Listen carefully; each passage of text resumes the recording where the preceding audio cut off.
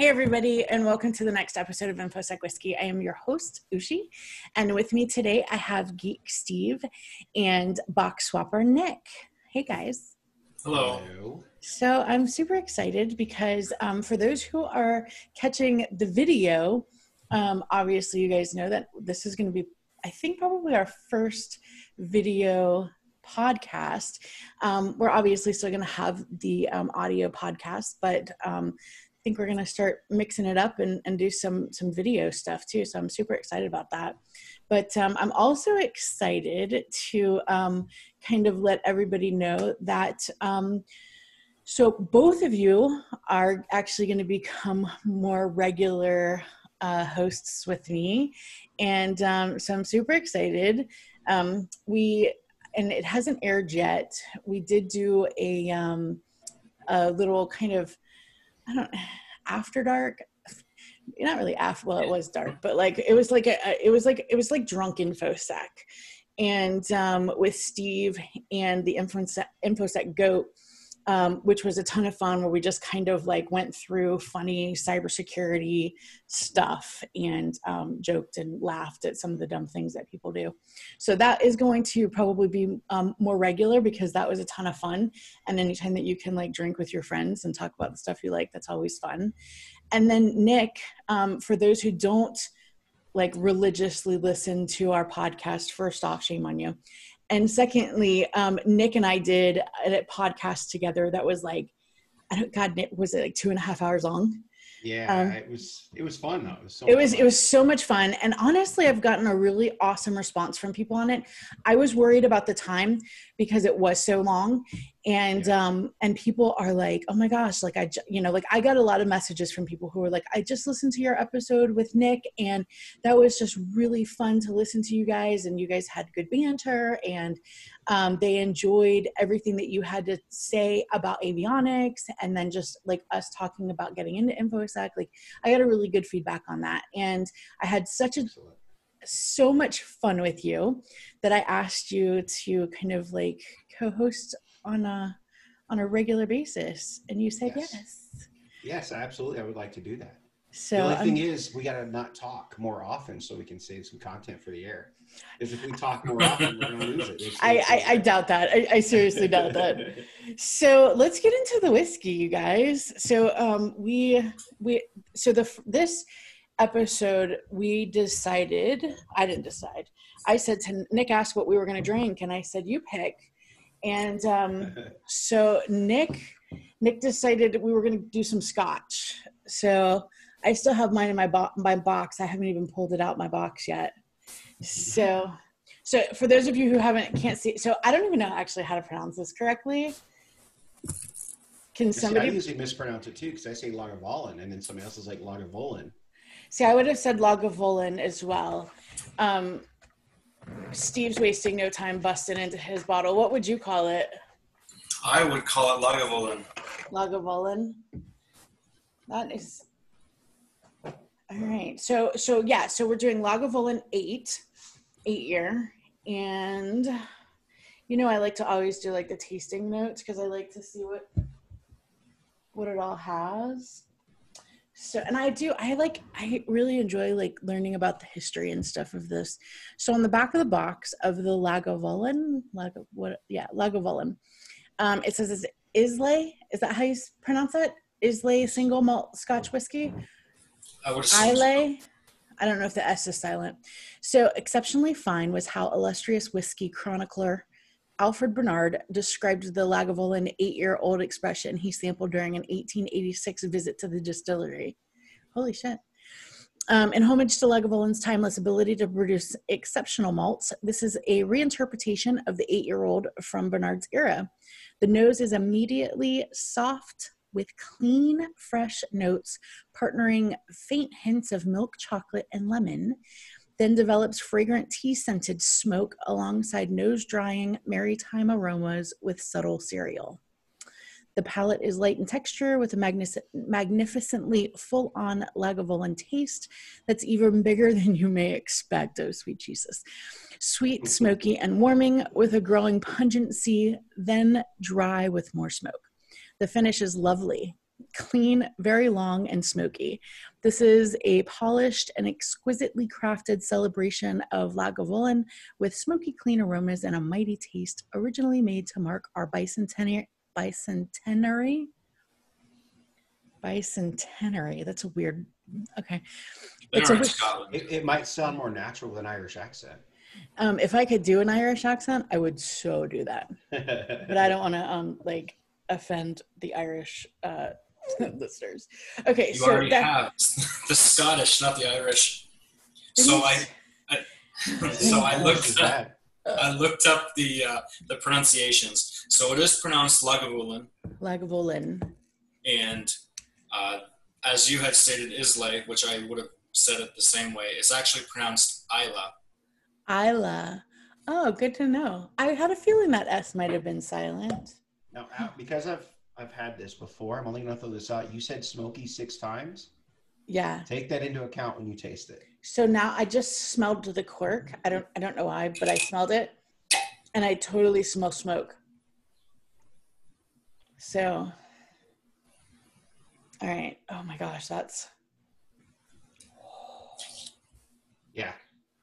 It's really good. It's just very smoky. So the way I like to do this is starting off with it straight, at least so we can taste what it tastes like. So I'm used to bourbon. So Me seeing too. a whiskey that Is so clear. you can practically see through. It's a lot clearer than bourbon, right? Yeah. It looks like really bad beer. That's something I have to get used to. It's really thin. Like I'm swirling it around my glass and I'm not really seeing much in the way of viscosity. All right, let's smell it. Holy shit, it's like a campfire. Yeah, like I said, smoky. So I wouldn't say campfire. No? I tend to pair this with a really good local cigar that has a really smooth tobacco to it. It almost is aged like pipe tobacco. Yeah. And it pairs with this really well. And it's got a flavored wrapper, and it really goes great with it. But yeah, it's definitely a smoky drink. It's smoky. I would say it's more like if you go camping and you wake up in the morning and the fire still has some embers, and like mixed with like a morning dew and like moss and kerosene. So I don't know. There's like a what do you call it? Like a I don't know the word, like a chemical-y smell. All right, I'm gonna drink it. Go for it. I'll drink it with you.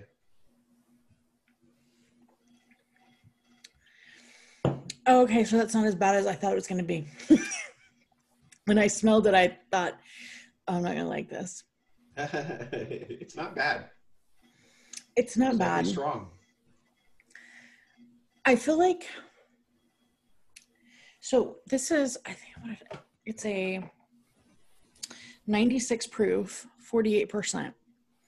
So I expected, actually, now I'm getting a little burned now, like way at the end. I was expecting it to be a lot stronger, like more like in your face, and this isn't as bad as I expected it. That sounds horrible. Yeah. It's not bad, but like I was expecting it to be bad, and so I'm like, I'm happy about that. What do you think, Steve? It's really interesting because I was expecting the flavors to be more prominent, but it's like the nose and the flavors are right on point with each other. Like, I don't think one outweighs the other.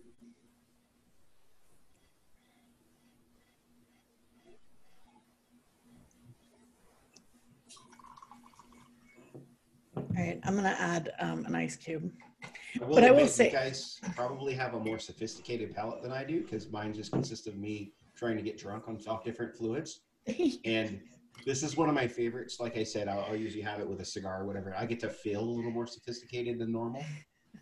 So I could see where a cigar would really go well with this. Yeah. All right. So I added a few drops of water.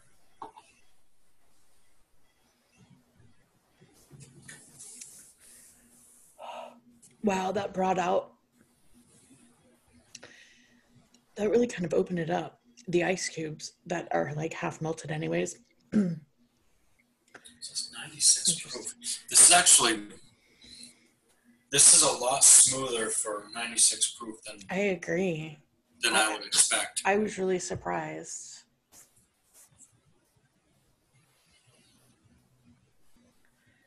Yeah. Oh, it's way smooth for 96 proof. So, all right. Well, we can, I'm adding a little water. So today's topic, I didn't even say that earlier. We just got like, I have been wanting to open this bottle like all week. It's been sitting on my counter, and I was like, no, you have to wait. No, you have to wait. Cause I really like doing this on air, like as we record. Anyways, so today's topic we're going to talk about is imposter syndrome. So the reason that I picked this topic is because I feel like I've gotten to talk pretty in depth with both of you. And I know that all three of us have it. So like, and I think it's interesting because I think that who better to talk about imposter syndrome than people who experience it, regularly. So I wanted to just, I think everybody pretty much at this point knows what imposter syndrome is. Although there's people who, I get messages sometimes from people on Twitter and they say, oh, I just listened to your podcast and like, holy shit, I didn't know what imposter syndrome was before I listened to it, but like fucking that's exactly what I have. And so I have the like definition, the Wikipedia definition of imposter syndrome, and it's also known as imposter phenomenon, impostorism, fraud syndrome, or the imposter experience. And it's a psychological pattern in which one doubts one's accomplishments and has a persistent internalized fear of being exposed as a fraud. I think that's pretty accurate. What do you guys think? How, if somebody was to ask you, Steve, like, what would you say? Like, what do you think imposter syndrome is? How would you describe it? I mean, I think I would describe it pretty much spot on to that. Like, I guess the only perspective I have to speak on it is from myself, but it's like, not really feeling like your knowledge is at the level it should be. Like you're constantly catching up. Yes. And then that's whether it's catching up yourself against your peers, people you don't even know. It's, Right? And I feel like too, like with so in tech, I feel like everybody must feel this at some point, right? Like for people who are new into tech, and even some people who have been around for a while, there's so many places to learn things. So like we all joke that like half our job, if not more than that, is Googling the answer and figuring it out. And then, going, oh, okay, that's what I'm looking for. And then going back to whatever the problem is. And I feel like in tech, because like, I'm sure imposter syndrome is everywhere, but like in tech specifically, you can get a job and only know half of the job, and the other half you just learn as you go along. And like, that's not only like normal, like that's like expected, like that's it's normal, right? Like everybody, like especially when like new people come in and they're like, oh my god, like I feel like I'm so, and you're like, yeah, I remember being there. I remember my very first tech job. And like you feel like you're constantly trying to, like you said, like catch up to people. Anyways, my point was, I think that in tech it's probably so much more due to the fact that it's so big and you can't possibly know everything.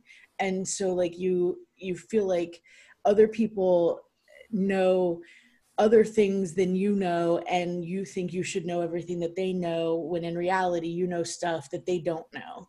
And so I don't know. I kind of feel like the imposter syndrome may be something that drives some of us. Like I know for me, before I gave my talk, I really didn't have a lot to research.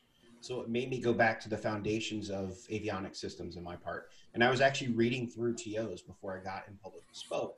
What's a TO for those who aren't? I'm sorry, technical order. So gotcha. like, I can't touch an aircraft unless I have a book open telling me what to do. It's FAA requirements. It's just the way it's safety. I mean, things don't belong in the air, and we got to put them there. So, but I went through those and I read through all the technical orders in order to have some more confidence in what I was doing. But even then, I felt like, well, I'm not really a hacker. I don't belong here. This is, I'm just an aircraft maintainer wanting to show people this stuff. And I think that if you can utilize it properly, I think imposter syndrome is actually not a bad thing. It'll make you hone and dial in where you need to go before you go to a presentation or so a job interview or whatever. It's going to be that little doubt in the back of your head that's going to be nagging until you start studying, until you start to put yourself into the headspace where you might be able to eliminate a lot. I'm not completely eliminate, but subdue it quite a bit. Yeah. And I would like to point out, because for those of you who haven't had a chance to see Nick's talk, definitely check that out. Is it still your pin tweet?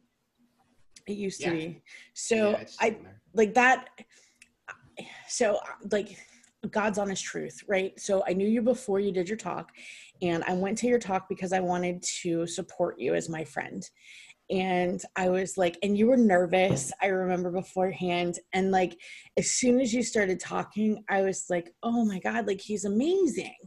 And like, I was so excited just to sit there. I probably grinned like an idiot. Like I was so proud of you as my friend. Like you did such an amazing job. And like, and it made me giggle because like you always said, I'm not a hacker, I'm just whatever, and like, and you are a hacker, and people should know that too. Like, what can we tell people like your side hustle in your town? Oh yeah, go for it. Well, I can't remember the exact title. Is it like the $50 geek or something? Yeah, it's literally the $50 geek. So businesses in town hire me, and it's low. I start out super low and just do stuff because I enjoy it. And without doxing you, Nick lives in a very small town.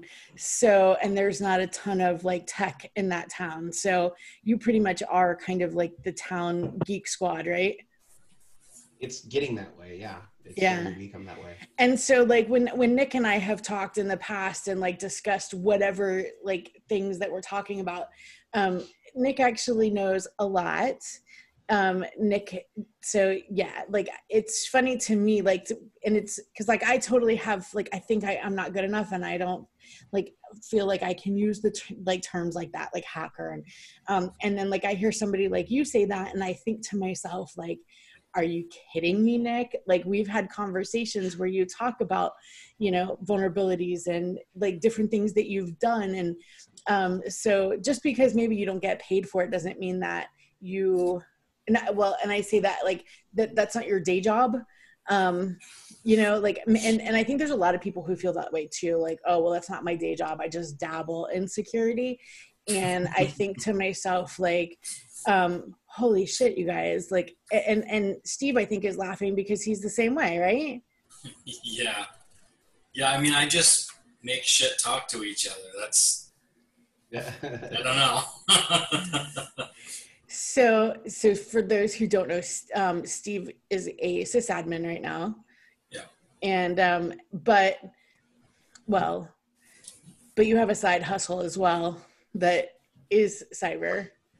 Yes. So. Yes. Yeah, I think, so this is totally why I wanted to pick the three of us to talk about this. Like I had considered trying to find somebody to, like some kind of psychologist to talk about like how do you get out of that. And I think I think it's a combination of recognizing, once you recognize, I feel like once you recognize that you have imposter syndrome, that's like half the battle.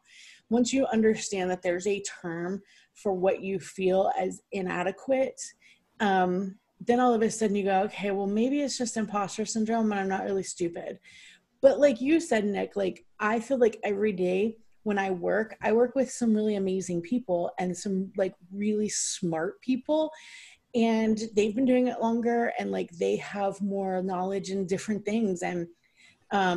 And so I'm constantly like feeling like, okay, that's what I'm striving for. And I'm trying to make sure that, you know, I want to learn that and I want to learn that and I want to learn that. And so I do definitely use it, like you said, like using it as a driving force to continue to learn. Yeah, I agree with that as well. That's, I mean, what better driving force than to place your own self-value against others that, right. you know, whatever. It's, yeah. And you bring up a good point as far as identifying it.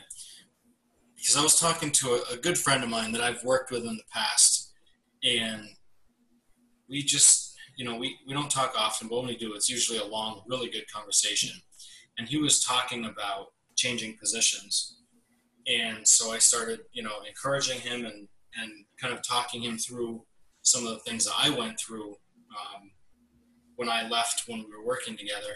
And the whole conversation was pretty much me talking to him about the things that I feel and went through, you know, and imposter syndrome. And as soon as it was like a light switch went off for him, and he's like, holy shit, that's a thing? And I'm like, yeah, that's a thing. That's not just you. And yeah, it was a whole, you know, the conversation was a bunch of epiphanies, and, you know, I give great advice, but I don't take it myself. Isn't that always the way though? I'm exactly the same way. I've started to file it under the assumption that people that want to actually do well in what they do will probably put themselves into a situation where they have similar characteristics. Aha, good drink, of imposter syndrome, because we're always going to feel like we're not quite there where we need to be in order to do the job, and that's going to drive us to be a little bit more, a little bit more, a little bit more. And people can tell you all day long, you're the best at this. Nobody else is doing this, but then you're like, yeah, but I could have done this, and I could have done that. And the hard part is taking that negativity and turning it from, oh, I'm just going to lay in bed all day, eat ice cream, stare at the ceiling, to, you know what? Can I cuss? Yes, I've been cussing. All right. So I almost did. I went, wait a minute. So, you know, like, instead of using that, I go, you know what? I can fucking change that. I have the power to change this situation. Mm-hmm. So I'm going to apply my power to do that, to actually change the reality around me. And even though it's just in your head that you're not where you need to be, but I totally see it as a driving force. And yes, I was nervous. I was insane going up to before I spoke. So it was the first time I've ever going to speak in public in a cybersecurity space. Right. But I also, it made me, when I wasn't at the conference, I was studying. I was going through, I have a LAM schematic from a C-17. I was flipping through that. I was looking at frequencies. I was looking at bus systems and things like that. And then it got to the point where when I was able to speak in front of people, I felt like I could answer any question in front of me because I put all the footwork in. It might have been 9 hours of insanity making myself crazy, but it was one of those things where I wouldn't have been able to do it without using what imposter syndrome had put me into to push myself through that. And then, I mean, just to say the end of that was, not only did Nick do an amazing presentation, the room, I think it was close to standing room. I think it was pretty packed in there with all the people that came in. But at the end of it, Nick was asked to, so when Nick did it, it was on a new speakers stage, which was smaller, kind of backstage. It was like almost like in a green room type of area. And I mean, there was still a decent amount of people that were there, but at the end, Nick was asked to be on the main stage for the next upcoming conference that they were doing. So that just goes to show, like, your imposter syndrome motivation ended up like totally yielding you something amazing afterwards. So I think I think you totally hit it. Like, we should definitely not, like, don't eat ice cream in bed staring at the ceiling going, I suck, and so I might as well just give up. Like, use that as a motivational force to continue to learn, because like, we're lucky right now because, 30 years ago, the information was not as readily accessible to us as it is now. You can pretty much get a cybersecurity degree, the knowledge that you would get from a cybersecurity degree, online for free. You can watch YouTube videos and, and get pretty much, like, with the information that's out there, you can learn everything without having to have like some kind of formal education. And it's intrinsic motivation. It's yes. Up to that point, you don't really have an excuse. Exactly. I hate to be that person, but the truth is, if you go, okay, I want to get into cybersecurity, yeah, but I can't afford the classes, and then you could say, well, why don't you just pay for a test? Well, what's on the test? I'm like, I will look online. I bet you can find everything. Right. And then it just becomes a matter of not having the information available. It's whether or not how bad they want it, Exactly. You want it bad enough to do the footwork, to spend 3 or 4 hours a day online watching videos and maybe doing a CTF every now and then, or participating in the thing we were talking about, the CCDC, the cybersecurity defense competition. Just throwing yourself out there going, okay, I'm going to fail probably because I'm new to this. Right. And we did. We came in last place, and I was probably the weakest team member, but that was the most 2 days of 8-hour work shift fun that I've ever had. Absolutely. And it was and I learned a lot. And there's a lot of like free courses like that you can find online that will tell you how to set up a lab. It'll tell you how, like, from you barely know anything to, how to, pop your first box. Like, there's a lot of, there's so much amazing information out there. And I think that's really awesome that, like, there is no excuse at this point in the tech world. You can just do it. So yeah, utilizing that, that imposter syndrome, I think, is really important. And one more thing I wanted to throw out on that, since we're talking about training stuff, if you're a military contractor, or if you're in the military, you have a thing called Fed VTE, Victor Tango Echo. It's free. It's videos, it's tests. And I use that to do my CISP studying. And while I was deployed, I did certified ethical hacking. I didn't take the test, but it was just fun to learn everything. But the courses are updated every year, and it always stays up to date. So if anybody's in that and it has a government email address, you can sign up for Fed VTE, and then that stuff's more than readily available. It's all organized too. And you said, like, it's a Gov email address. So even if you're a contractor, as long as you have a Gov email address, you can sign up for that. Yeah, I haven't used that before, but I've heard nothing but good things about it. And this is like a on your own type of class. Yeah. That's awesome. The CISP stuff that I'm looking at is videos mostly, but the certified ethical hacker, because we were in the deployed environment and it's loud and everybody's around me, I ended up doing the online tests. So I would do a bunch of multiple choice tests, and then we would have a lesson that was a couple of pages, and then you go back to the tests. And for people, I'm sorry, go ahead. No, go for it. Now, for people who don't have a Gov email address, I definitely recommend like scouring the Twitters too, because there's some people. I just downloaded a practical ethical hacking course from, I thought it was pronounced Udemy, but the instructor pronounced it Udemy. So it was weird. I kept hearing him say Udemy, and I thought Udemy the entire time. But anyways, the instructor happened to put it out for free on Twitter for a couple of hours. And I've seen that before with other people where they, like different instructors who, because I don't know all of how they work, but I know that I think the instructors have the say on like kind of when their pricing is lowered or whatever. So yeah, it was put out for free for like 3 hours. And people like look for stuff like that because that's like a full on course. It tells you how to set up your labs.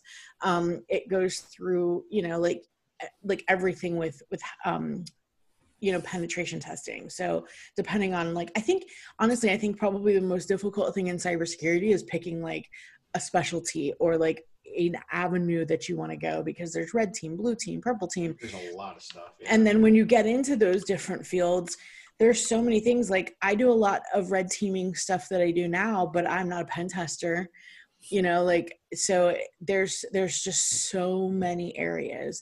And while I'm thinking about it, I would like to say, cause we kind of touch on people getting into InfoSec every time we do one of these, is when you're applying for stuff or when you're looking to apply for stuff, don't look at just kind of what the requirements are.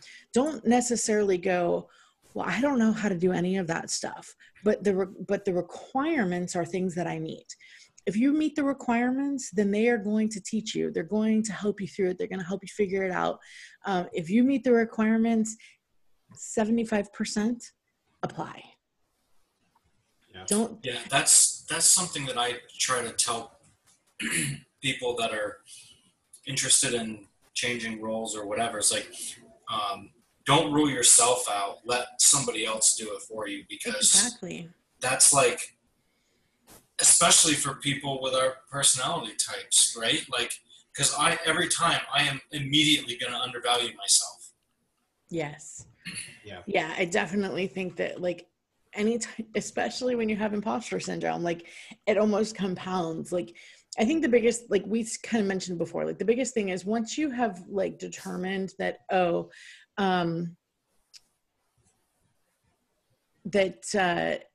that you have imposter syndrome, that you identify with that,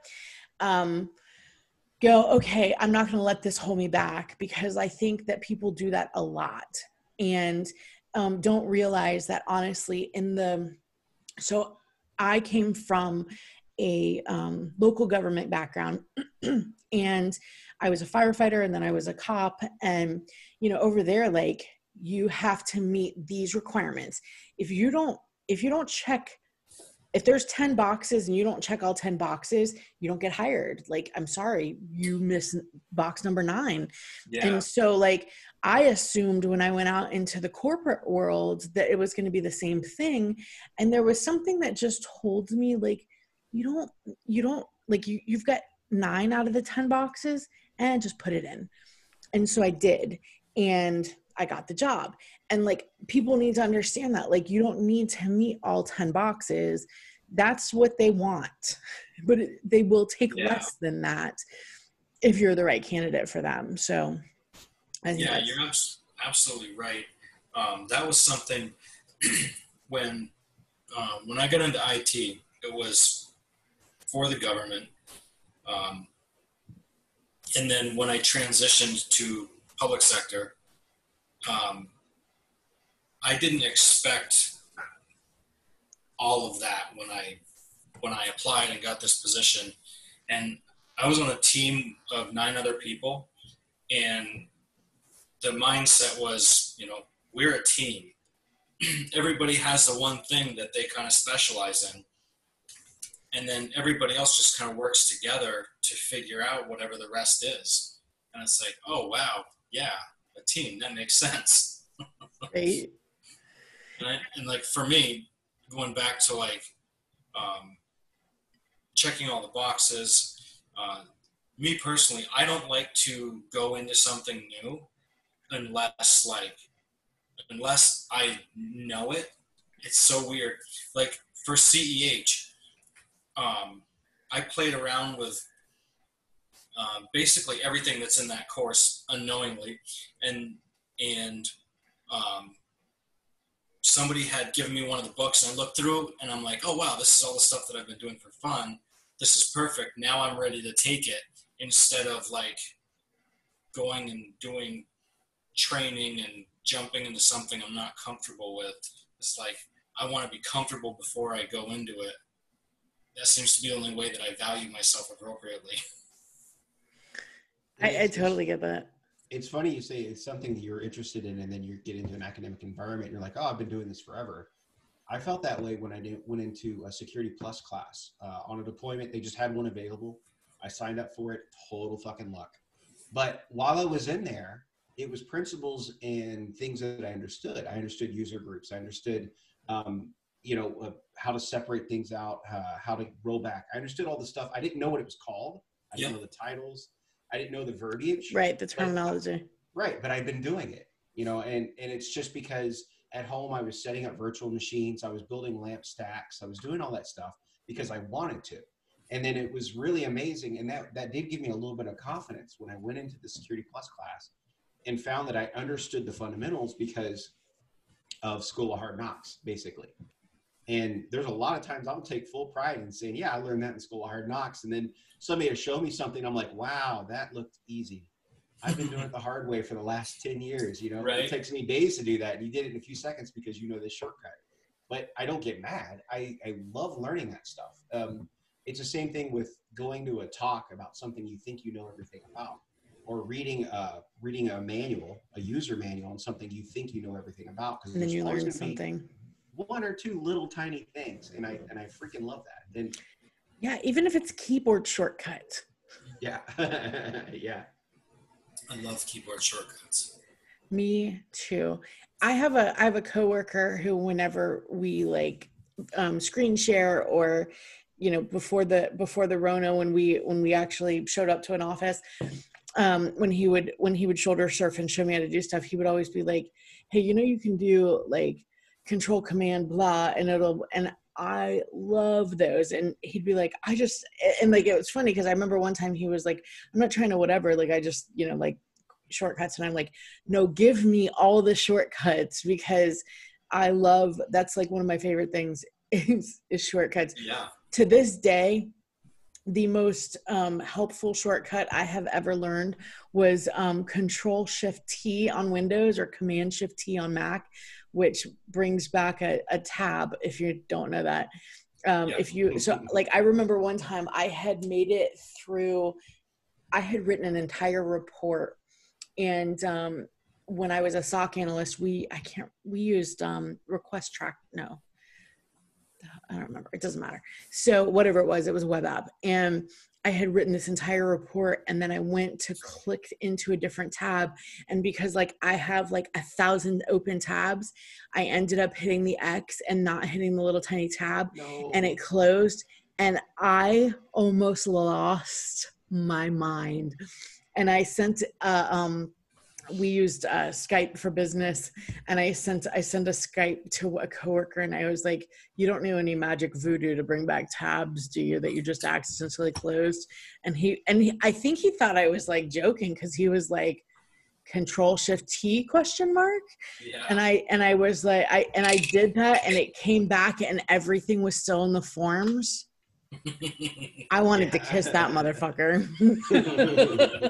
I was like, and it's funny because every so often I still use that, and it works on Mac just the same, but every so often I use that, and when it's really holy shit, that just saved my life. There's been times I have messaged him and been like, just FYI, and I'm sure it means nothing to him, but I'm like, holy shit, that just saved my ass again. So I'm a huge proponent for the keyboard shortcuts.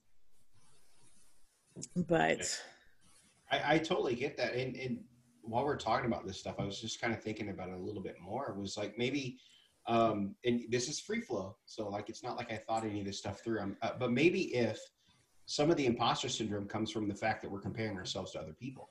100%. It could easily be some of that. Our own abilities, our own histories, and past experiences are going to give us a completely different breadth of knowledge than somebody else. If I were to compare myself to Geek Steve, who's an admin and been an admin, and I'm trying to say, well, he knows all this stuff, and I don't know all this stuff. And I'm stupid because I don't know all the things that he knows. Exactly. I don't know how to be a good sysadmin because I've never done that before. I'm a fucking idiot, and I don't know what I'm doing. I don't belong here. And I think that might be part of it too, is we need to learn what our own gifts are, or our own strengths in those areas, you know? Well, yeah. And I'd like to, I want to build on that, because when you work in an office, like it's, I'm looking for something to draw on. When you work in an office with a bunch of people, I know, right? So when you work in an office with a bunch of people and you guys all do similar jobs, you don't necessarily think about what their background is, right? So if the three of us were all working in an office doing, you know, like what the fuck ever, IR work, for example. Yeah, I need help. IR work? Incident response. Thank you. Thank you for doing that. Yeah, because I'm sure other people would have been like, what? So like, yeah, if we were on an incident response team and, you know, we're looking at an alert maybe, and we're trying to figure out what's going on here, and you can run down a rabbit hole with some alerts where you're just like, I don't know what the fuck. And I always hit the easy button. If there's a user that I can reach out to, I do. Because while some people may be like, no, you should look into it first and figure it out before you contact a user, because what if it's like insider threat or some shit? I still, for the most part, would unless I felt like there was a reason why I shouldn't, but I would reach out to the user and go, hey, what you doing? And because all our shit is still backed up, right? Especially in a decent sized enterprise. So like, it's not like they're going to like wipe their computer and all of a sudden like their network traffic goes away. So, you know, like I would reach out to them, and if it's a sysadmin, especially, because they're going to be like, oh yeah, that's like just blah, blah, blah. Because we would get a lot of alerts for suspicious PowerShell commands. And like when you learn what the PowerShell command does, you're like, hell yeah, that shit looks sketch as hell. But then, you know, when you talk to them, you're like, oh, but I get why they use that command. It's this, right? And so if the three of us are sitting in a SOC together and we're not reaching out to the user for some dumb reason, we like Steve's going to be like, oh, that's for this. Like as a sysadmin, he may know like, oh yeah, like I've done that before, but like I haven't, right? Like I was a freaking like forensics analyst for a police department. I looked at dead box forensics. I didn't do sysadmin stuff. I don't know what PowerShell commands are unless I Google that shit. So like, and I did a lot of that as well while I was waiting for that sysadmin to like finish doing whatever the fuck he was doing, because like, it's not like they're sitting at the box going while the shit's going, right? So like I would start Googling the things while I was waiting for a response. And so, but like, if we're in the same room together and we see each other, we expect that we should be at the same level, right? Because we're doing the same job. We're in the same team. We think that the people that we're working with are on our level, and sometimes they're not. And this is a horrible pictographic representation of what I was trying to say. But so you guys have seen this, right? It's the 3 circles. Okay. And yeah. It's like what I know is in this circle, what Steve knows is in this diagram. Yeah. And then in this little teeny tiny space here is what we all know together, right? Like the light sucks on this. But anyways, the point is that we each have this vast amount of knowledge that we bring to the table. And it's understanding that like, while our knowledge gap does overlap some, there's a lot of things that each person brings to the table that another person doesn't. So that's the long-winded, what I'm trying to say is that we all bring something to the table, and it's important for us to remember, because like when my very first job, I worked with a guy, like I worked with some brilliant people, and we were doing incident response. I was a SOC analyst, and there was other SOC analysts, and then our incident response team that was like our escalation team. And I would look and watch these people, and like one of the guys had just left the SOC and got hired on the incident response team, or IRT. And I remember thinking, like, I would watch him do stuff and like find things. And I was like, what the fuck, yo? Like, you're so smart. And I have so far to go. When really the reality is it wasn't voodoo magic. A lot of it was Googling, and learning how to Google is important as fuck. So people listening, like, learn how to Google dorking. Or DuckDuckGo. Or DuckDuckGoing, like whatever. learn how to search for the things that you need, because odds are it's out there and somebody else has dealt with it. But yeah, definitely try not to compare yourself to your colleagues, because you know, you may just have some really smart motherfuckers. And I hope Steve tells the story about that he compared himself against, or I'm calling him out. Oh, which one are you talking about? I'm totally lost right now. The guy that you work with that's blind? Oh, Sam. Yeah, Sam is next level. Like, he's next level. He's blind. He just transitioned from out of the position as the leader of the Debian project. He's one of my favorites. He's MIT graduate. Oh shit, I didn't know that. He just did this really cool audio. So he likes DJing, and he made up this audio piece for DebConf, which is a Debian conference, and it's awesome. And so he linked us at work, and he was like, "Yeah, what this is a little thing that I did." And we were like, how did you do that? And he's like, yeah, all the audio software that's out there, it's all GUI based. So he's like, I had to write my own. And I was like, what? What? Wow. So yeah, there's no comparison. I can't even begin to compare myself. But he's also the leader of the Debian project. I mean, think about what it takes to get to that point. Oh yeah. Yeah, he's going to kick ass on CLI stuff. Absolutely. Well, yeah. Go ahead. Well, what I found really interesting was that Steve said that he, like, when he's running through like code, or he's running through like, whatever network traffic, like it's all audio. And Steve said it's going at like 2 to 3 times the normal speaking speed, and he is able to go, oh, there's the issue. Like, so he's written a lot of the original like text-to-speech software for Debian, and like I hadn't known him 24 hours, and we were in this exercise together, and it's comical. He's got this laptop with a busted screen, and I have a screen. Right.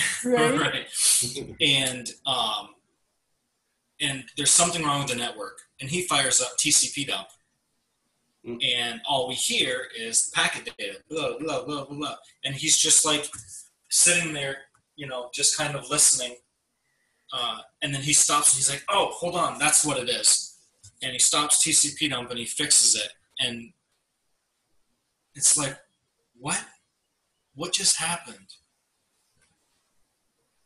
But yet you tend to try and compare yourself to that, because that's what's in your world, and you go, I got a trick for me for that. So I grew up in a trailer park, so like I never wore clothes until I was like 10. I ran around the neighborhood barefoot, wearing underwear with a Kool-Aid stand down the front of my chest. And so, like I said, when I compare it to where I come from and what I've been able to accomplish due to that, I think I'm doing okay. But if I'm going to compare myself to like my lieutenant commander over at the maintenance group and where he came from and what he's done and all the different missions that he's been part of and things like that, I'm going to feel like about that big, and I have the same problem, Steve. I do it all the damn time. And then I remember, okay, I was the kid that was supposed to live on child support. You know, I lived on child support when I was a kid. I'm supposed to live off of the government growing up without a job. And instead, I ended up doing this. And so when I compare my own yardstick to myself and my own accomplishments, I find that I'm actually doing pretty well. I'm doing okay. Yeah, I can live with that. Motherfucker. I love that. No, that's perfect. That's how I push myself through this stuff. No, Nick, that's amazing. We don't all start at the same starting line. Yeah. You know, if I'd have grown up in a family, and this might be the punk rock part of me who needs a mohawk talking about this, but if I grew up in a you know, the man's house, all rich and shit, and I started out underneath a congressman's son, and I've already got a school lined up for me and everything, and I accomplished a bachelor's degree or doctorate because it was given to me because of honor. I mean, really, did I accomplish anything? Where I started and where I got to? Yeah. And then I keep reminding myself of that every time I get down on myself and I think I'm not getting where I need to be. I always remember, okay, my starting point was at this, and so this is where I'm working to, you know. And I think that's so important. Like, even I'm sure there are those people out there who were given who had privilege and still worked hard. I think that what you said, the best thing is, like, your yardstick should be yourself. It shouldn't be the dude next to you. It needs to be where you are now, where you were then, and where you're going to be. And really and truly, I think you nailed it, Nick, earlier when you said it needs to come down to what you're willing to put into it, right? Like, if you're motivated and you're willing to put in that time, like, the fucking, like, sky's the limit on that, because the information is available. And I think one important thing for people to understand is that don't think that you need to go into a place necessarily and have some crazy fancy degree from MIT or from, you know, some amazing school. Like, you just need to do you, because honestly, one of the most intelligent, excuse me. Hey, I'm doing it too. It's okay. I'm burping up Scott. Smoke. Smoke for reals. One of the most brilliant pen testers that I know to date. His name is Adam. So shout out to Adam. He probably doesn't listen. He's probably like fucking pen test in a box. But I worked with Adam at my first cyber job, and he was on our incident response team. And during the time that I was there, he was going through his 4-year degree. But yet, Adam was on the incident response team, which is, you know, I always think of things in terms of like law enforcement. And that's kind of that's like the, you know, that's one step up from like the SOC analyst, right? Maybe not one step, it's probably 2 steps, but there's no step in between that. But anyways, he was on our incident response team. He was pretty much like the lead pen tester, you know, from the inside. It was probably more purple team than anything, because obviously he's seeing what's going on both sides of things. But like, when they were doing pen tests, he was always the one leading that. And just this absolutely brilliant fucking hacker.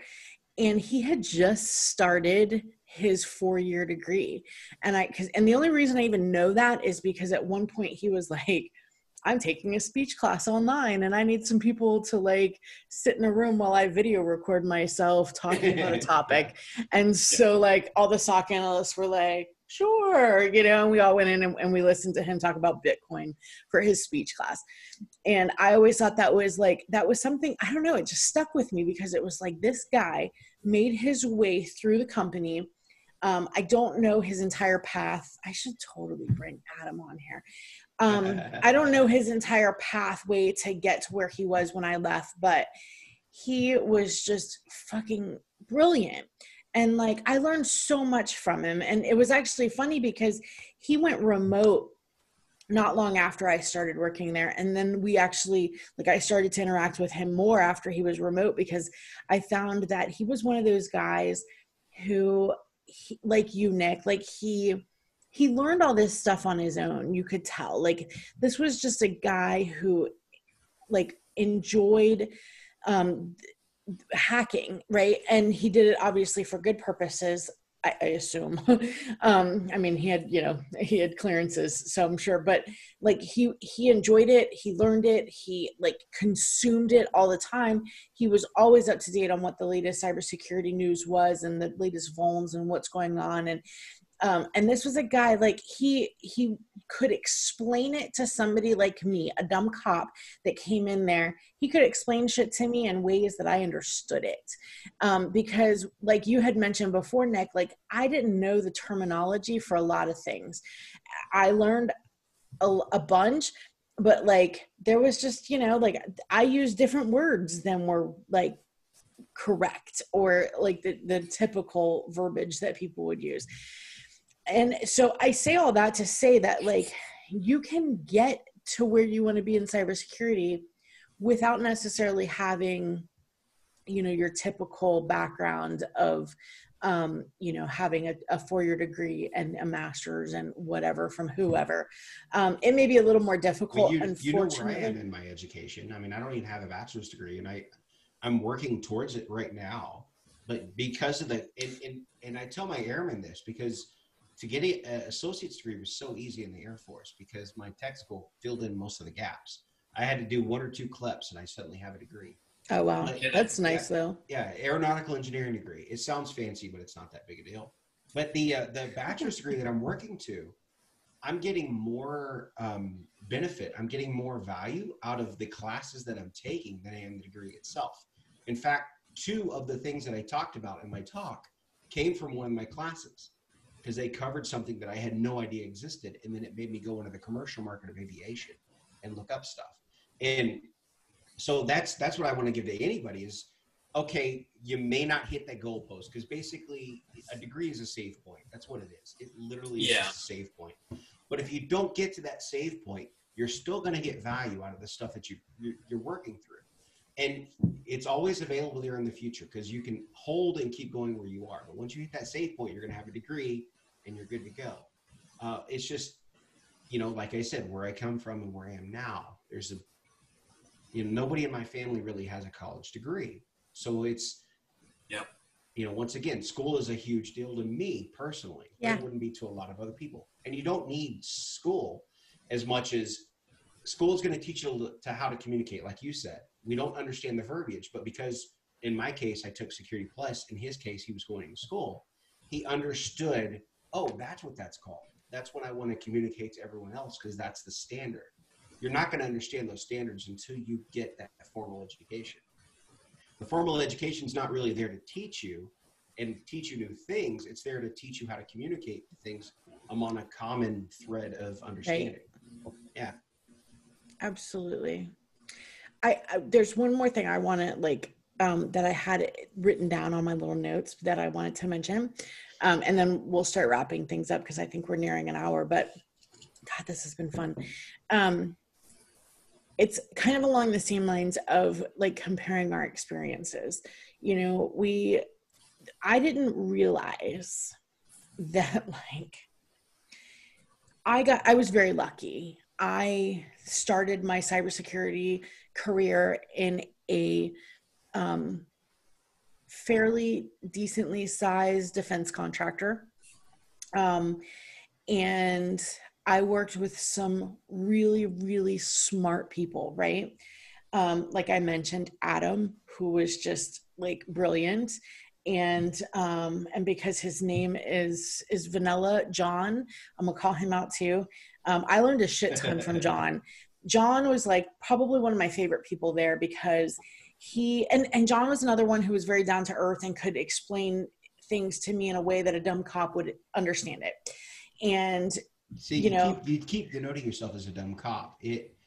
And I'm sure Steve would agree with me. It takes a lot of integrity and it takes a lot of intelligence, social intelligence, mostly to be a cop. Well, thank you. To do that job. You know what I mean? I can't de-escalate a situation with a meth head and her boyfriend, but you know how to deal with that. I'm just saying, mad respect Don't keep calling yourself a dumb cop. Thank you. But you know what though? Like I can de-escalate a situation pretty well. That doesn't mean shit when I'm trying to figure out, is this just an Nmap scan or is it a DDoS? I'm going to point out an observation that I made. Boom. So earlier you were talking about, I think you said when you were a SOC analyst, how it was like the first thing you did was you'd reach out to a human. And I would imagine that with police work, that's what you do to get the truth. And so in that position for you, your way of getting that truth was to go directly to the human.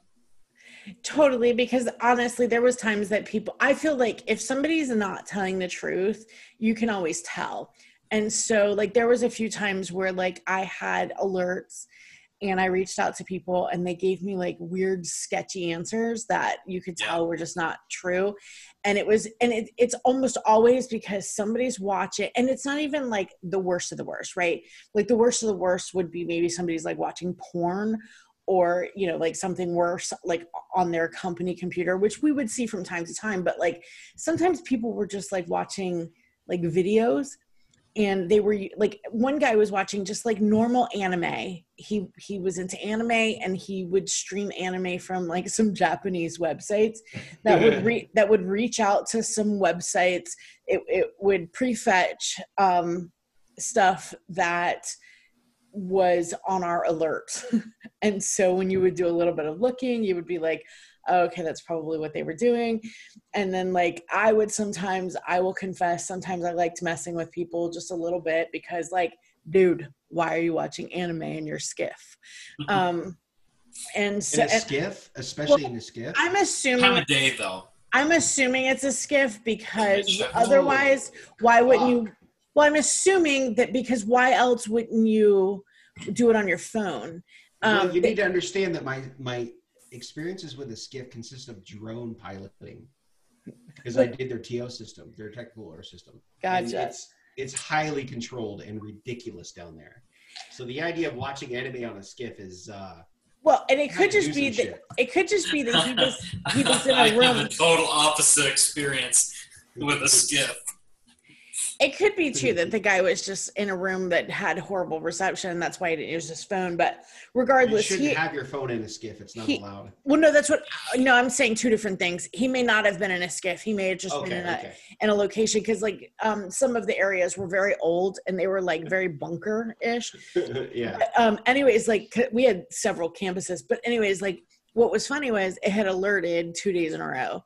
And I was like, listen, I don't give a fuck what you do at work if it does not change what I have to do at work.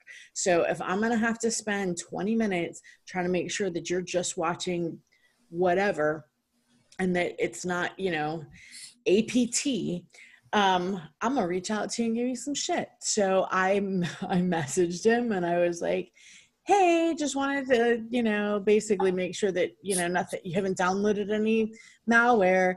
And it was like, I said, and essentially he tried to be like, I don't know what you're talking about.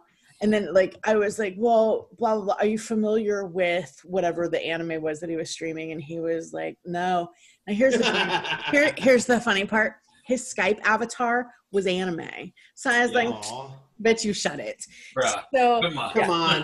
Don't oust a weeboo. Come on. So I said, well, I see that you went there 2 days in a row. And he tried to be like, oh, I accidentally clicked on a Google link. Yeah. And I was like, really? 2 days in a row? But totally. But anyways, what's funny is, so that part when dealing with people and trying to figure out, like, is this person telling the truth? Is it something we need to look more into?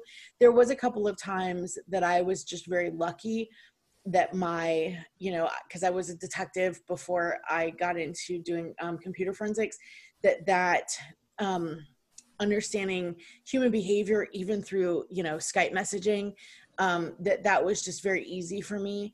I think a lot of people, honestly, I think more of the people did not reach out to the users because they didn't like to interact with people. It's it's the culture that we have made where like it's so much easier to text message someone than it is to pick up a phone and call. And like everybody listening knows that when your phone rings, you look at it and you go, who's calling me? Like, I'll talk to them later. You didn't text me first? You want to know an old sysadmin trick? User reaches out, give them about 10 minutes. I guarantee about 6 times out of 10, they'll come up with a fix on their own. Right? Because you don't want to have to reach out. But yeah, so I mean, like there's stuff like that I would see definitely that, you know, just because I know, because people would be like, users lie. Well, yeah, but you can tell when they lie. So, or at least I could. Well, you can. Yes, you can. And I guess that's, there you go, right? Like, so it's an assumption that I make that other people can just like. I need Ushi on my sock to help get through that bullshit user stuff. Well, you know, it's funny because there was times that I would get messages from the other analysts. We worked 10-hour shifts and we had 2 separate sides of the week. And so like we either worked, what did we work? Sunday through Wednesday. I'm sorry, Sunday, Monday, Tuesday, Wednesday. Yeah, Sunday through Wednesday or Wednesday through whatever. So we overlapped on one day. We had one day that we all worked together. And so I would work with them and they would be like, oh my God, we had this one. And like everybody wanted to reach out and be like, and it was, you know, it was something like, they were watching something that they weren't supposed to be, but as the SOC, there were certain things that we would report and some things that we were like, we don't care. So we're not policing.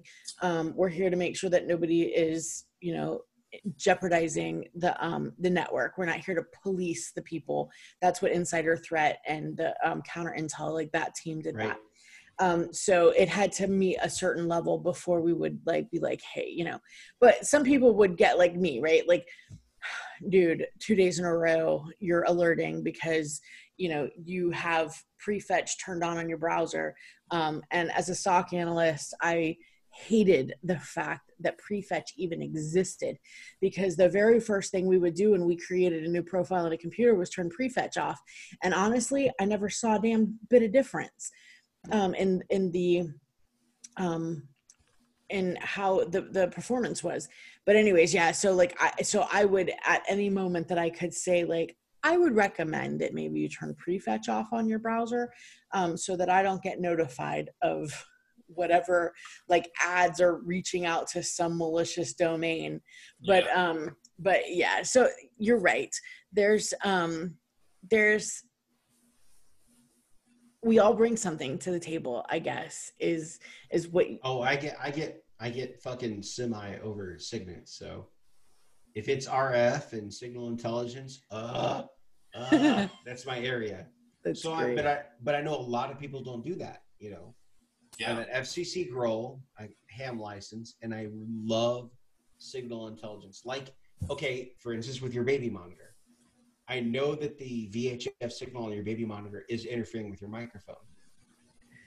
So can you hear it?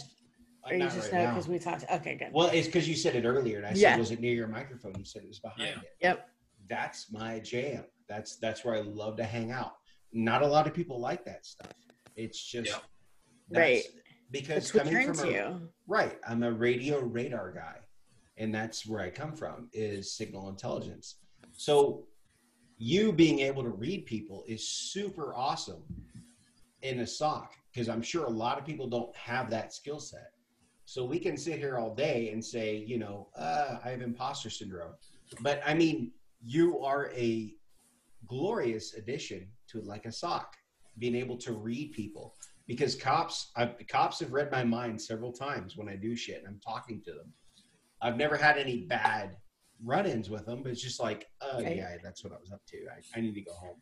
Right. Type of thing. Because you interact with so many people and you have practice with it. So and a lot of it is just yeah. A lot of it is just common sense as well. And if you have a little bit of Okay, experience. common And sense isn't so common, so don't that, even start with that. amen with Yeah. that my stepdad used to say that all the time. Common sense is not a common thing. No, you're totally right.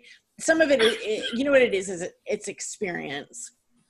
And the best cops are the cops who did dumb shit, you know, not horrible shit, but like dumb shit, right? Like we've all, you know, we've all run around in the wood, or not we've all, but you know, like Right. when I was growing up, I used to run around in the woods, and you know, I would do dumb stuff, and I would, you know, go hang out with my friends and sneak this and, you know, whatever. And so I think like when you have experience to draw from, that makes that seem like they're reading your mind when really they're like, I remember doing that. I have mad respect for police officers because I've been in situations where I'm deployed and I have to be at security forces while I'm deployed.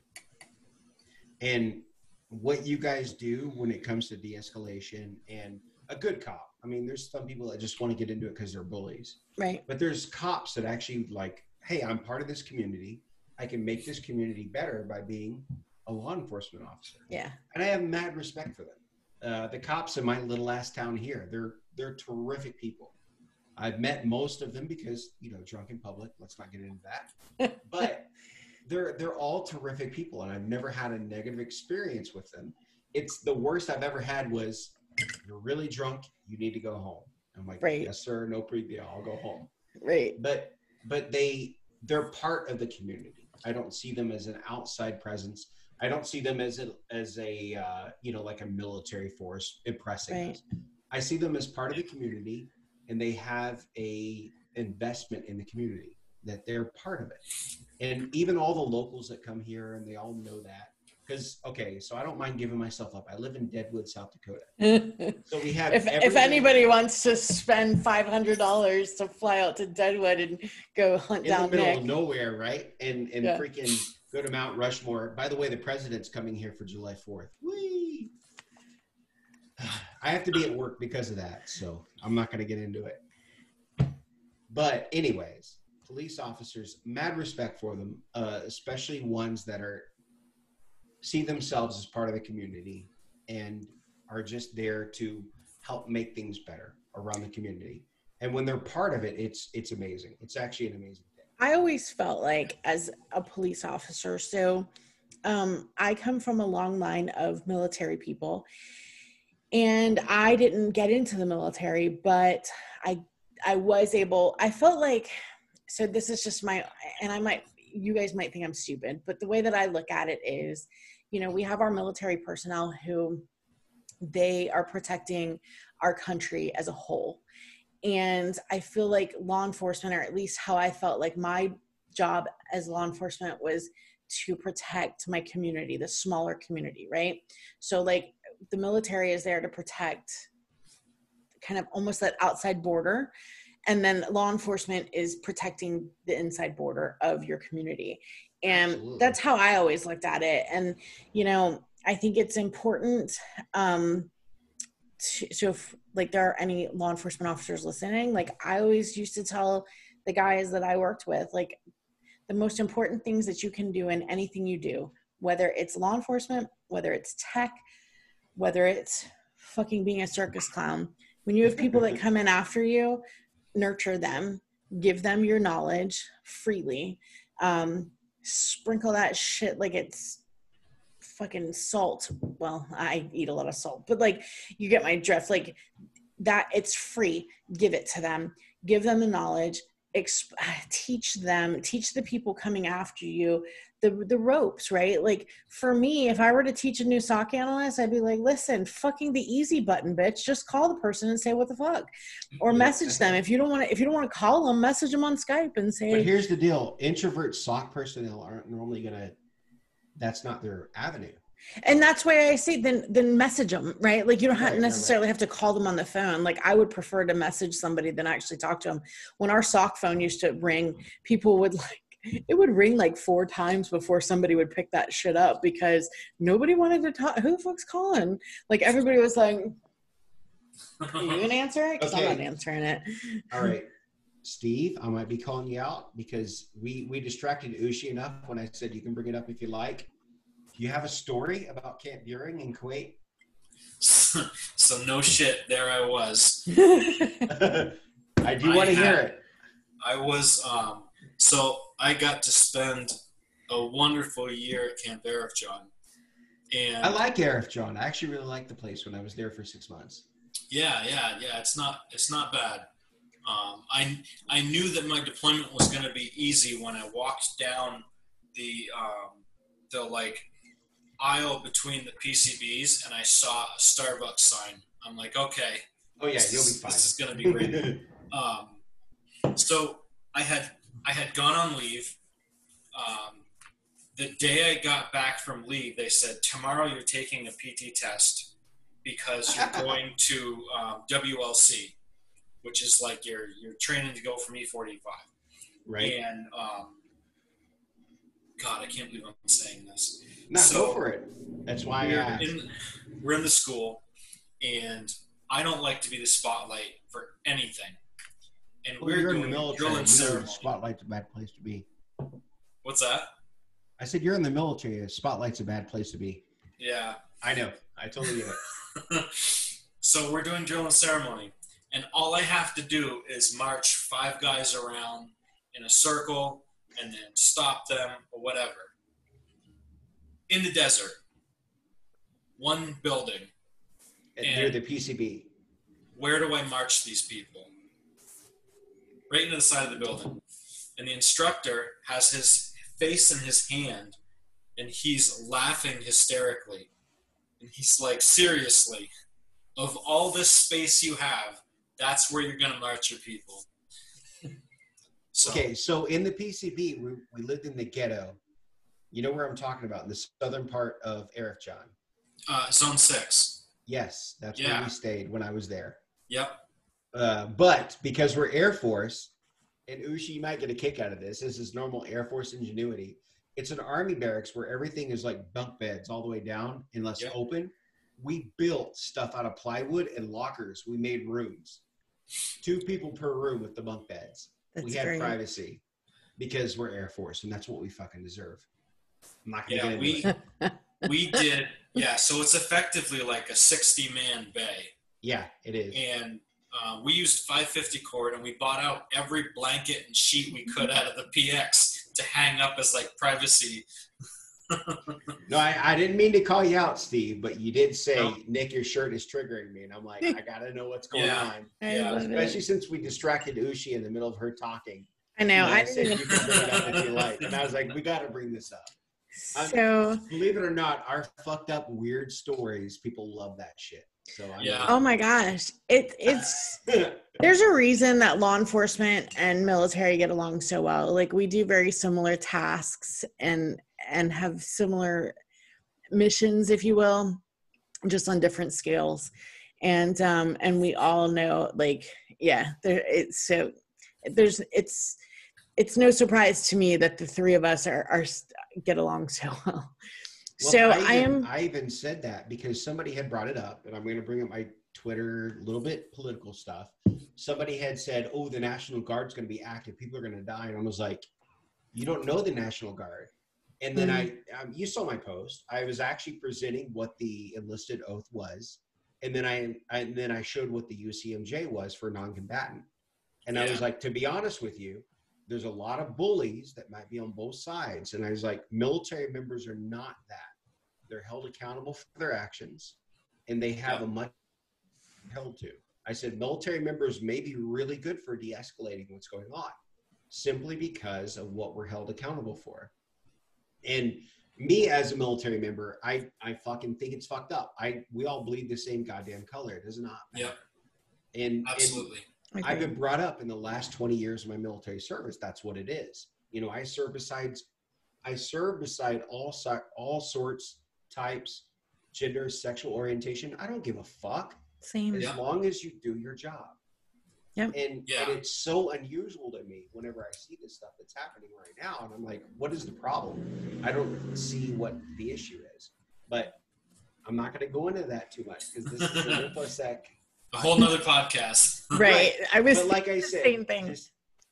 But as things went, the military getting involved is not a bad thing. They're a very good equalizer when it comes to stabilization of things. Sometimes you have to make a change. So, right, like because I, of course, can argue that police are held accountable as well. Unfortunately, there's a lot of bad ones out there, and sometimes we don't always see when they're held accountable. But I do think that sometimes we need that. If this isn't working, then we need to change it to something that is working. Right. And or if it's perceived that it's not working, sometimes we have to change things up so that we can get the desired result. But so I'm going to circle back around because I think we are. So I realized that there is no counter on this Zoom. So I think that we're probably close to an hour and a half. I do want to say I want to finish what I was saying earlier, which is, so after I say this, I'm going to go through, I want you guys to kind of do like a closing, what you think your best advice would be to somebody who's listening to this now and having those epiphanies of like, holy shit, I have imposter syndrome, and is just realizing it maybe for the first time, or maybe, they're just revisiting it and it's a refresher that, yeah, holy shit, I do have imposter syndrome. For me, I will say this. When you compare yourself not necessarily to only the people around you, because like we've all kind of said, like we've been comparing ourselves to these impossible standards, right? Like to compare yourself, like I'm going to pull Steve's guy up because I didn't say his name earlier because I wasn't sure if you wanted to, but Sam, right? Yes. So Sam has a, like, and I'm using air quotes for those who can't see me, a disability, we'll call it, where he can't see. However, Sam, please forgive me, this motherfucker is smart as fuck, right? Like he is able to listen to TCP dump and go. Sam is living the life. I fucking love it. For real. Like I actually mentioned when Steve told me about Sam, I was like, I need Sam on the podcast. So like Sam is able to be like, pause, there's the problem, and fix it. Right. And the rest of us are over here like, this blind guy who can't even look at TCP packets just figured this shit out way quicker than any of us, right? So I think there's so much packed into that story about Sam that I think that we could all like just learn from, which is, holy shit, right? Like this is a dude who's just ridiculously smart and obviously is trying to compare yourself to something like that. Like it's just not going to work. When I had been comparing myself to all these like smart motherfuckers that I worked with, John, Adam, like there's so many of them, but like, when I went to a conference with other defense contractors and I came to find out, and then like the more that I've talked to, like gone to other conferences and talked to other people from other companies and whatnot, what I realized was I was comparing myself to these smart motherfuckers who were super close to me. And holy shit, the world is not just these people in front of me. So like, if you happen to work with some really smart people, please know that there are some not so smart people out there that are thriving. Right? No. Seriously though, like, I think it's important to know that like, there are other, like, just because you're surrounded by like brilliance, and like Steve has a guy who's from, like, he graduated from MIT. This guy can pick out what's wrong in an audio stream of TCP packets. Like that is not the norm. That is not everyone, right? Like that is a smart motherfucker. And just like John and Adam are smart motherfuckers who know a lot of stuff. And that doesn't mean that any of us are less because we aren't them. And if you want to be them, I don't know if you could pick out shit in TCP packets. I feel like Sam is like an enigma and he's probably the next Einstein. But, you know, like John and Adam were just like, besides the fact that they're super smart, they did a lot of work, right? Like I feel like they shouldn't be, their contribution shouldn't be diminished by like, oh, they're just really smart motherfuckers. Like, no, they worked, they read, and they were constantly learning about what's new in cybersecurity and what the latest everything was. And so if you're out there and you're thinking like, oh my God, like who am I? And I'm not as smart as these people. And it's so funny. Like I just got this, like, you should listen to your own advice, like thing that went into my head. I think it was Steve. He's got electrodes in my brain, I'm pretty sure. But like we shouldn't be comparing ourselves to those who are sitting next to us, because unless we're comparing like and looking at it with an open mind of these people have this much more experience and they've done all these things, and like in what I said earlier about like if the three of us were in an incident response team, like Steve has sysadmin experience with, which honestly to me, absolutely, is like, and it's so funny to me that there are so many sysadmins who are trying to break into security and have such a hard time. So if you are somebody who can hire in the security zone, you're doing yourself a disservice by not trying to put sysadmins into security roles. I see so many times people who are sysadmins that are like, all they want to do is put me in another sysadmin role. I don't know if it's just that difficult to find a competent sysadmin, but like, holy shit, like to take a sysadmin and put them into security, they're going to understand shit so much better than like the dumb cop. Right? Okay. Well, don't you? So, I know, but you get my point. My point is that like these sysadmins, I feel like is like an untapped resource. But anyways, that's a whole nother podcast. So so I'm going to start off. So my recommendation for somebody who is like, holy shit, I'm like so imposter syndrome. I feel like I'm not as good as the people around me, and I feel like there's so much. I'm just a dumbass aircraft mechanic, so you know. And listen, and you know what? That's so funny because I have given you shit for that. I know. That's so funny that you threw that in my face. But you're lucky I love you. But I don't do anything above an 8th grade level. Whatever. You guys are so funny. But like seriously, like, and that's so why I wanted the three of us together. But like people need to know that just because you're sitting next to an MIT grad doesn't mean that you are any less smart. It doesn't mean that you're any less sharp, that you don't have the potential to be that person. Like it's really just a matter of understanding and learning, and you can do that and you don't have to pay for it. You can find YouTube videos or Udemy videos. You can find free things on like Cybrary. There's so many resources out there. Shit, you can just fucking search in Twitter and find the information. I love Cybrary. Honestly, like I've done, and like for those listening, we don't get paid by anybody that I have mentioned earlier. Nope. Nobody supports us. I wish that Lagavulin,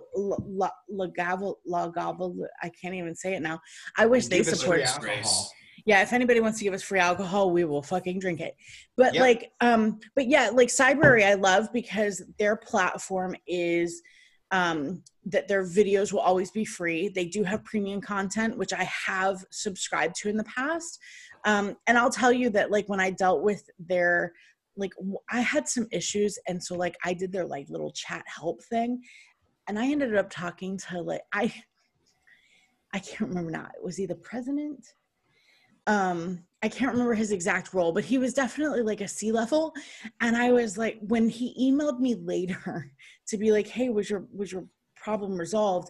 And I saw his email, what do you call it, signature?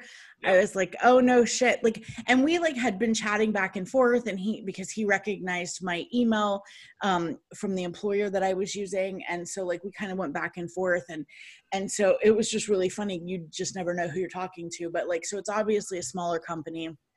I thought they were much larger.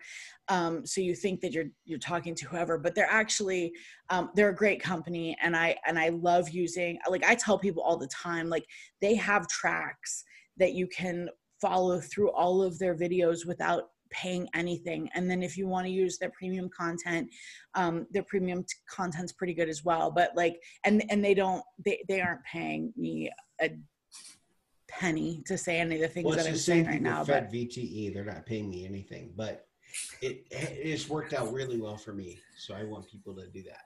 Yeah, I love that that's out there. If you're able to use that and you have a Gov email address, definitely. And we'll link shit below because we're gonna have a YouTube-ish channel soon. So we'll make sure I'm fuck. Okay. That's fine. Yeah. Add it to the show notes. We'll add it to the show notes. Okay, so I'm done. I've given my advice to somebody who's trying to deal with their imposter syndrome. So next, who wants to go next with their? Well, I was going to say with the imposter syndrome, that insecurity that you feel, use that to drive you. Find the gap in your information and fill it. And you know how to fill it because a lot of you motherfuckers are out there giving talks and you don't feel like you belong there. Find that gap and fill it. You know what it is. Just find that information and take care of it. What if somebody wants to give a talk, but they feel like they have imposter syndrome? What would you say to them as somebody who's recently given a few? You always miss the shots you don't take. Thanks, Wayne. Yeah, I know, Wayne. It is a Wayne Gretzky quote, but it is true. Always miss the shots you don't take. And there's not going to be anything that harms you from taking a shot. Right. So what if you submit a talk to a security conference and they say, no, we don't want your stuff? John Strand over here at Black Hills Information Security actually said there is an inside group with every conference. And if you're not part of the inside group, it sucks, but you can work your way in there. And I appreciated the fact that he was honest about it because a lot of people are not.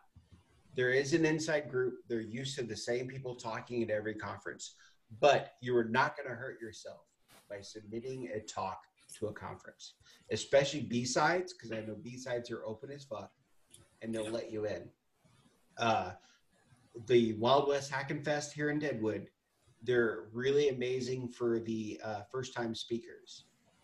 And they're going to do the same thing this year for people that never talked before. They're going to give you an opportunity as long as you have a good concept. Just submit it. Go for it. Look it up online, Wild West Hackin' Fest. You can find it online. Is the CFP still open? For Wild West Hackin' Fest? No, it's done. Oh, okay. Yeah. And the same thing with DEF CON. Somebody told me to submit to DEF CON, but I missed it. That's okay. Yeah. The PR team that I work with tried to tell me to submit to DEF CON, and I just kept thinking, are you kidding me? And it's so DEF CON, for fuck's sake. DEF CON. Like I almost royalty. It's hacker royalty, for fuck's sake. I almost felt like I needed to like explain to them what DEF CON was, because they were like, oh, there's this, but like I think that's more for like hackers. And I was like, oh honey, let me tell you some shit. Okay, so they told me to do that for the Aviation Village, to do the avionics stuff that I've been doing. Yeah. But I did miss the CFP by about 2 days. Ugh. But it's okay. Not a big deal. I probably activated for Red Flag again and go to DEF CON because it just happens. The military sent me over there to Vegas for Red Flag, and it overlaps with DEF CON. So, Steve, tell us what's your best advice? I think my best advice is going to be something that I struggle with, and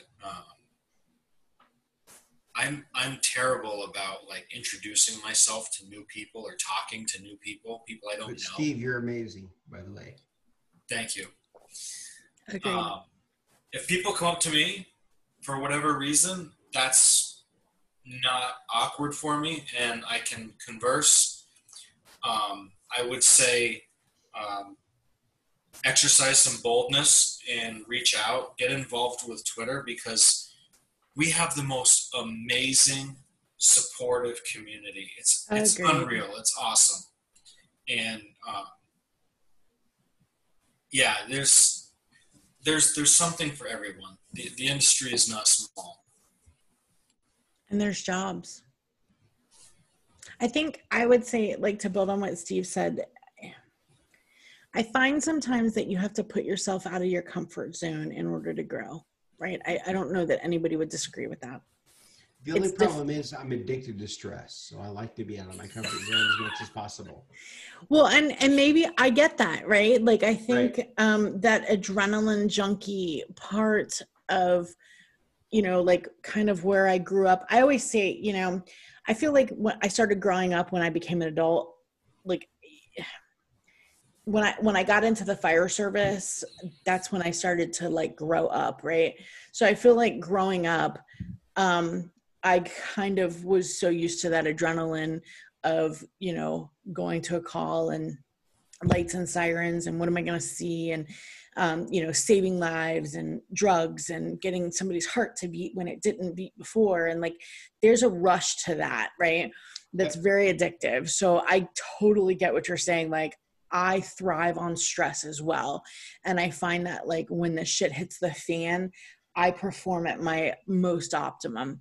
When I was in law enforcement, we did a shooting drill where we had a police car that was pulled up beside us. The siren was going and they were yelling in our ears. And the purpose was to heighten your stress level, because when your stress is very high, you start to lose dexterity, right? And that's why we teach people, you know, major muscle movements when you're learning how to, like, shoot and stuff. And what I found was, when the shit hit the fan and, like, I've got all this stuff going on and screaming at me, I was more laser focused. So exactly. I definitely get that side of it. But, like, well, I think that comes with our unique experiences. Absolutely. You know, a lot of us require, like, okay, so if I work somewhere where they give me mild pressure, I'm going to lose my fucking mind. Right. But if I work somewhere with extreme pressure and, like, a lot of, it's just expected that a lot of things are important, I will fucking live and I'll thrive. Yeah. But that comes from military, from, you know, Geek. Yeah. Steve will understand that. Well, and I want to say this for those people who don't have that, right? Like, so I feel like we're lucky in that when it comes to pushing ourselves outside of our comfort zone, we already are used to that. I will say this. So I have, like, self-diagnosed completely. I've never talked to a doctor about it, but, like, a mild form of social anxiety. So maybe mild to moderate, depending on the situation. There have been times that I've not gone out to places because I was like, I can't be around new people. I don't know these people. I feel inferior to these people. I'm just not going. And been like fucking dressed, makeup, hair, fucking outfit, and then almost walked out the door and was like, yeah, I'm not doing it, and fucking got in my PJs. So, like, I want people to understand that, like, I do understand that side of it.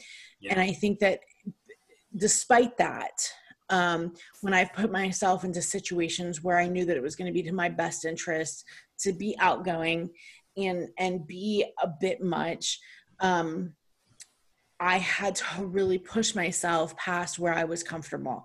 And what I came to understand was that once I pushed myself past that point, and once I became, you know, like, it was almost, Nick will probably get this because I know you've done, like, you've done acting, theater stuff in the past. Like, once you go, okay, I'm acting a part, and I would push myself past my comfort zone, acting the part of the person who is outgoing and funny and, like, whatever. As soon as I got the reaction that I needed, which was usually just laughter and, like, okay, everybody's cool and we're good. And then, like, I could relax and then really be myself, which I'm a pretty outgoing person around the people that I'm comfortable with. And so there's nothing more painful than being judged as the person as you are being yourself. Yeah. Yeah. So like when it comes to acting, you can be another person and be judged, but you're like, I was just being this other person. It's not a big deal. But when you have to be yourself and people judge that, it's so painful. Absolutely. But what I'm trying to say is like, if you want to augment who you are, so if you're like, so I think it was Steve mentioned, you know, reach out, right? Like try and be a part, like this is an amazing community that we have here. And Twitter like just augments that as well, because like, I swear to God, there's so many times that I have had this imposter syndrome where I felt like, who the fuck am I? Who the fuck am I to have a podcast? Who the fuck am I to talk to, you know? You're not in Ushi, for fuck's sake. You got this shit. I love you guys. Come on, Steve knows what I'm talking about. But like, fucking Ushi. Where's the oh no! Oh shit! My I'm friend, I have complete faith in you. I have never met anybody that connects with other people so quickly and understands them so easily. But I think that's it too. Is that I understand what it's. This motherfucker pulled out Miller Lite. I think that's what it is though too. Is I do. I'm able to kind of understand and empathize with people, because you know, like I get what it's like to be insecure and not quite sure, and you know, it's funny because we're being human though. Absolutely. But where I was going with it is like every time that I use Twitter a lot as just an outlet for me to throw out how I feel about things in the world or how I feel about myself or whatever. And like as my Twitter account started to grow, I used to think like, holy shit, you people need to stop following me. I don't know what the fuck I'm talking about.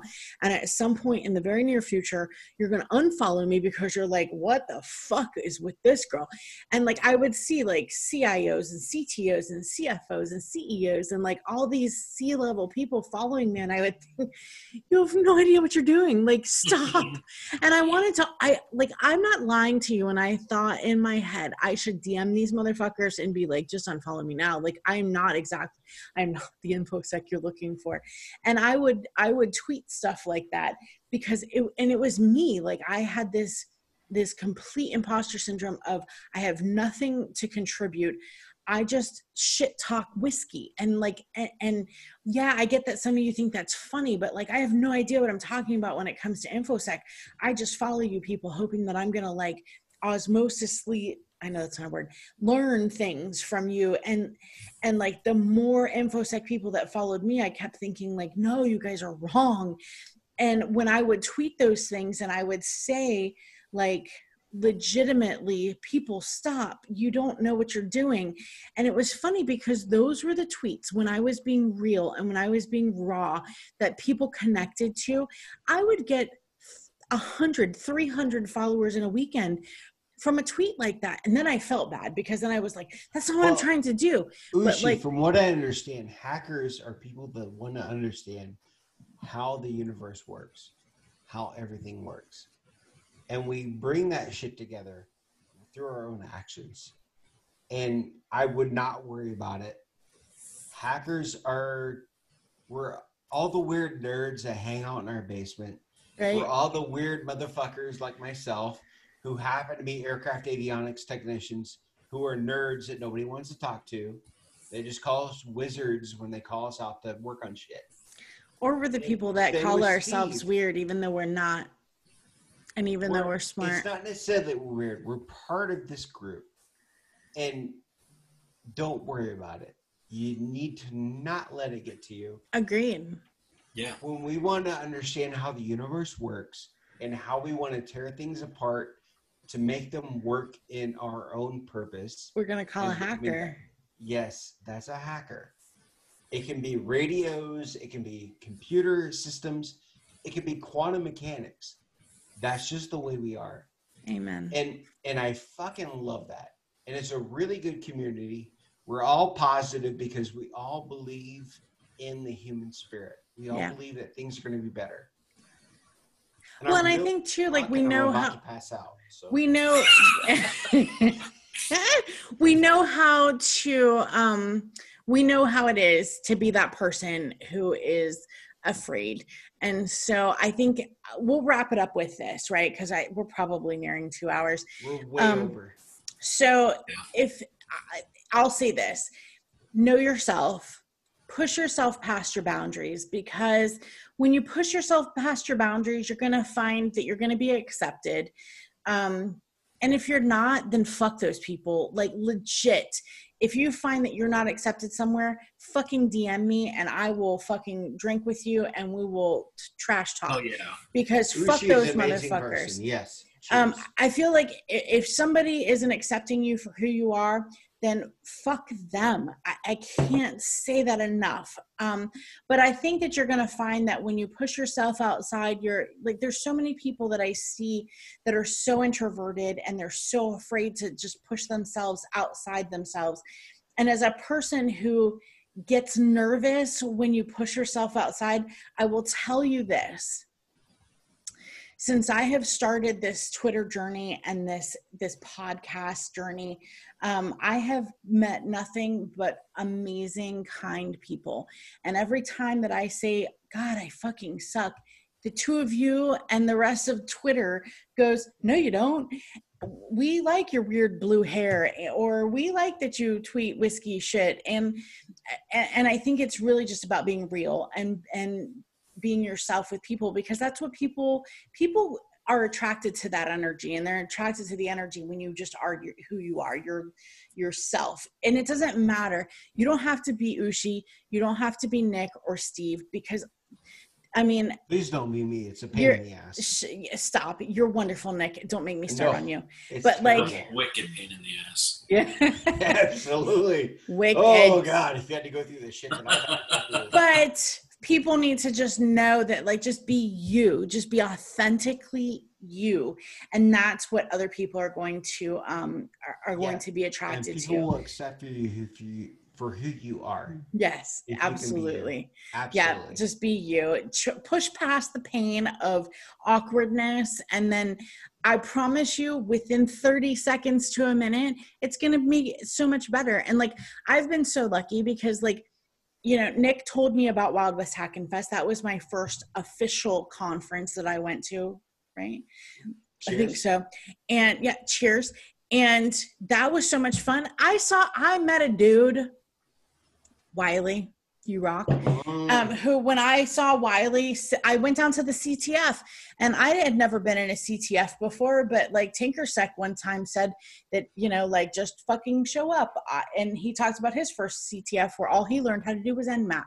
And I thought, if all I learned how to do is, I mean, I knew how to Nmap, but if all I learned how to do is Nmap a little bit better, then I'm good. And I showed up to the CTF and I was looking for a place to sit, and Wiley was sitting on the corner of the bar and in the overflow. And he says, "You're a whiskey girl, aren't you?"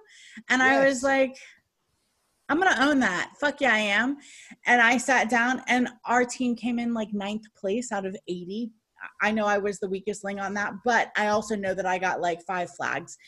And so, like, just everybody loves you, Ushi. We can't help it. Just do it. Like, just push yourself past your comfort zone, because what you're going to find is that there's a shit ton of people who are waiting for you to be a part of this community, and the community is really awesome. And I always feel bad when I see people who are like, I'm trying to break into it, but I don't know how. Just be yourself and just be outgoing. And it's going to, like, the imposter syndrome is going to start to get easier to deal with the more that you interact with other people in the community. Because number one, you're going to see that there are other people who are just like you, who are not Sams, who are not Adams and Johns, that are like ridiculously smart, that they're just normal people and they're being successful as well. So anyway, so we're going to wrap this up, you guys. This has been probably the most amazing almost 2 hours. I so wanted to do an hour too, but can we just let's raise a glass, and we're going to cheers one last. He's got his Miller Lite. I love it. All right, you guys. Thank you so much for I drank half a bottle of this stuff already. I'm not far behind you, actually. I like it. I don't like it enough to drink half a bottle. It's an acquired taste, I think.